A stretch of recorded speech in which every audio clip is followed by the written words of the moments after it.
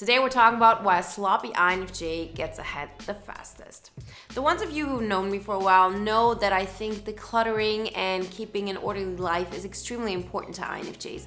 But the reason why I am so good at this and why I can teach so many of my clients and boot campers how to do that is because I'm all about being lazy and I'm all about being sloppy.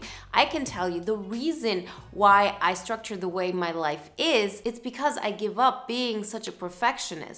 So many people that I know are such perfectionists in all areas of their life and therefore are not moving forward. For us INFJs, this is particularly important because our perfectionism doesn't come through in how we bake a cake or how we write an email. It all comes down to the strategies we take in life, right? We're intuitives, we have ideas, and we have things that are out of the box. And if we're not able to take this on in a lazy, sloppy manner, guess what? We're not doing it at all. So today we're going to talk about how to lean into this and how to become your best self by actually doing less. Before we get started, I want to remind you, you have time until Saturday, August 27th to join this round of INFJ Epic Life Bootcamp.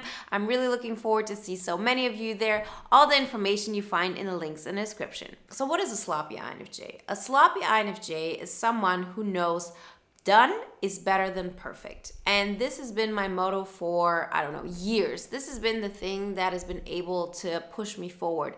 And this is the thing that actually accumulates over time. The little steps that you take make up so much of the end result. And so once you have a trajectory and your most important point is that you move forward, everything else actually, takes a step back and you move forward and things just turn out great. I see this with so many of my friends when it comes to their house. I see it with how their life turns out. And I also see it with so many INFJs. This thing of I'm such a perfectionist. And because I'm such a perfectionist, I don't do anything at all. Because the fear of what it might mean if I fail is just too big, right? What you're doing is you're procrastinating failure. You're hoping when you're not doing anything because it's not perfect, then you're also not welcoming in, judgment, rejection, and failure altogether. That's why I always recommend to all the INFJs that I work with that whatever you take on, no, it's going to suck in the beginning. This is not about doing something and being totally proud of the result. It's about being proud of the fact that you took the step, that you didn't commit to doing it perfectly. The only thing that matters is that you're moving closer to where you want to be. So when I started doing those videos, for example, I looked at the first videos and I had so many things that I didn't like about them. But I told myself, done is better than perfect. And that's how I moved on. I didn't delete anything. I didn't re-record videos. I said, it's more important for me to learn to do it than to actually have the result of, oh, this looks amazing. Quantity is better than quality in this aspect. The more often you do something, the more repetition you have at something, the better it's going to get. And there are so many studies that have proven that it's much better to repeat an action and to put the reps in and to, step by step improve yourself than to say, okay, I need to create this perfect outcome. So many INFJs have this perfectionistic gene in them. And I'm here to tell you, this is not something you have to let go of altogether, but you also don't have to identify with it. It's not like, oh, I'm an INFJ, I'm a perfectionist, I'm all about creating this perfect relationship. That's why, I'm not being happy with, just people that I randomly meet.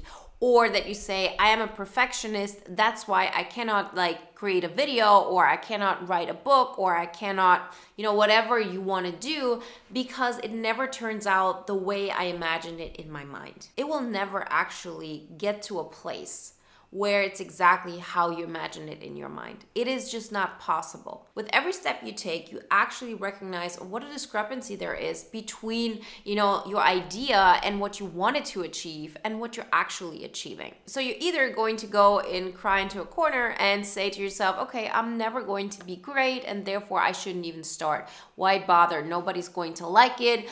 People are going to judge me. Or even a project like decluttering your house and you're saying, okay, why should I go for one cupboard? That's not going to change my life. Yes, it is. Because what we're doing is changing who we are. What we're doing is we're teaching ourselves to be okay getting excited about the next step. And what we're also teaching ourselves is that if you're being a sloppy INFJ, you're actually getting ahead way faster than everybody else, and you get to enjoy the entire process. My life is so in order, and my life moves in the direction that I want and at a pace that is amazing because I've taken that route of being the sloppy INFJ. If you allow yourself to be that, and I'm not talking about you not doing anything. I'm not talking about you, laying in your own filth, not cleaning up, not taking any steps. It is about taking steps, but it's about taking steps without expecting them to be perfect. You're actually doing it in a sloppy way, but sloppy still gets the job done. Sloppy still allows you to move forward. And with every step that you move forward, you actually get to a new place that you've never been at before, and you get new information into your system, and then you can make the next best choice. So why is this an INFJ thing? Why isn't that something you can recommend to everybody? Well, I can recommend it to everybody, but particularly for INFJs, it's interesting because our perfectionism comes through in the way we set up our life, right? We are introverts, and our introverted functions are introverted intuition and introverted thinking, meaning we create a system. And with this system, we actually go through life. And that system can be improved. That system can be the thing that allows ourselves to move forward. We want to create a new identity that makes it easy for us to move forward, that makes it easy to live that INFJ epic life. Because I've done both of those things. I've been the person who didn't want to take a step because I wanted things to be perfect, because I didn't want to look bad, because I didn't want to be judged. And I took the route where it was all about, I'm going to do the things that I just know how to do. I'm going to create a video, or I'm going to share my message, or I'm going to speak to people, whatever it may be. And I'm going to do it in a way knowing it's not going to be perfect, knowing that it's probably going to suck. But I'm not basing my self-worth on the fact of how perfect this thing turns out, but I'm basing part of my self-confidence and my self-worth on the fact that I am taking steps for myself and that I'm good with taking steps that are not perfect. When it comes to living out your INFJ epic life, it really is a matter of, am I on the right trajectory? So many INFJs that I talk to, that I work with, they tell me the same story over and over again. And it's the same story that I know was true for myself, which was, I don't know where to go. I don't know what to do. I just know my life isn't the way I want it to. It feels like I'm in this box, and no matter what I do, I'm not going to get out of that box. So why even bother? Why put any effort into this when there's no way out? You're right. You're not going to find your solution within that box. You're not going to find your solution no matter how much effort you put in if you stay in the same understanding of how life works. We have to change our understanding of life. We have to change how we approach life. All of these aspects have everything to do with introverted intuition and introverted thinking. You pick up information and you create a system. And that system is based on things that work for you. That's why I'm always talking about creating an INFJ epic life on your terms. Your third function is introverted thinking, not extroverted thinking. Introverted thinking is about your system, what works for you, what makes sense for you, how you can create a reality that allows you to grow into your potential. And the only way to strengthen this muscle, this mental muscle of getting more clear on what is right for you, how you want to see the world. Remember, it's not so much that it's difficult to actually live it out once you're there. I can tell you it's not. Like, my life right now is way easier than it was when I had no idea of all of the things that I'm doing now, when I had no idea how to get to the place that I am. Now, living like this wasn't hard. What is hard is to get from that first state where you feel like you're within that box and to get to a place where I am right now, for example, where you don't feel like there are restrictions to it, where you feel like you can expand continuously, right?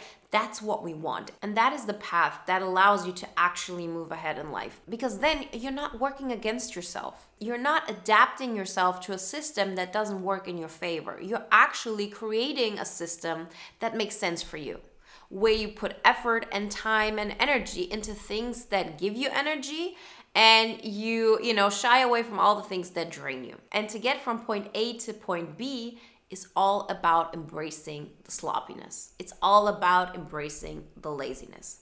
That does not mean that all you have to do is sit back and, just meditate or, analyze things or heal. See, these are great things. And I always encourage the INFJs that I work with to tap into meditation, healing, and all of those things that will help you to overcome inner blocks. But the main thing that is necessary to actually change your life is action. Particularly for INFJs, because we're all about laying back, being cerebral, thinking about things. It's not going to be enough. We have to take action. As I always say, we as INFJs, we don't have to do all the things, we just have to do the right things. And guess what? You cannot be sloppy if you're not doing anything. Being sloppy actually means you're doing something, but you're doing it half-ass. You're doing it in a way of, yeah, okay, it's not going to be perfect, but I'm sort of going to do it. I'm going to apply for a job, and I know my application doesn't look like great, but it requires way too much effort to put 50 hours into it in order to perfect it, right?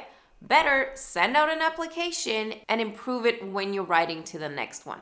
That's the way to go. And this goes for absolutely everything that you take on in your life. When it comes to dating and you don't know how to do it because you've always attracted the wrong people, start talking to people. It can be online, it can be on dates, but don't approach them with this, oh, they have to be perfect, or I'm not going to meet somebody or talk to somebody if it doesn't feel right that instant. It's more about becoming somebody who feels comfortable talking to more people, who feels comfortable going out of your way and trying a new hobby, who feels comfortable, creating a podcast or writing that book or whatever it may be and putting it out there and being okay with the judgment that comes with it. And you cannot be okay with it if you're looking at it from a perspective of, oh, it has to be great. Why does it have to be great? What is it going to mean if it's great? Oh, okay, if it's great, people are going to give me the feedback of I'm good enough. People are going to give me the feedback of, oh, you're valuable.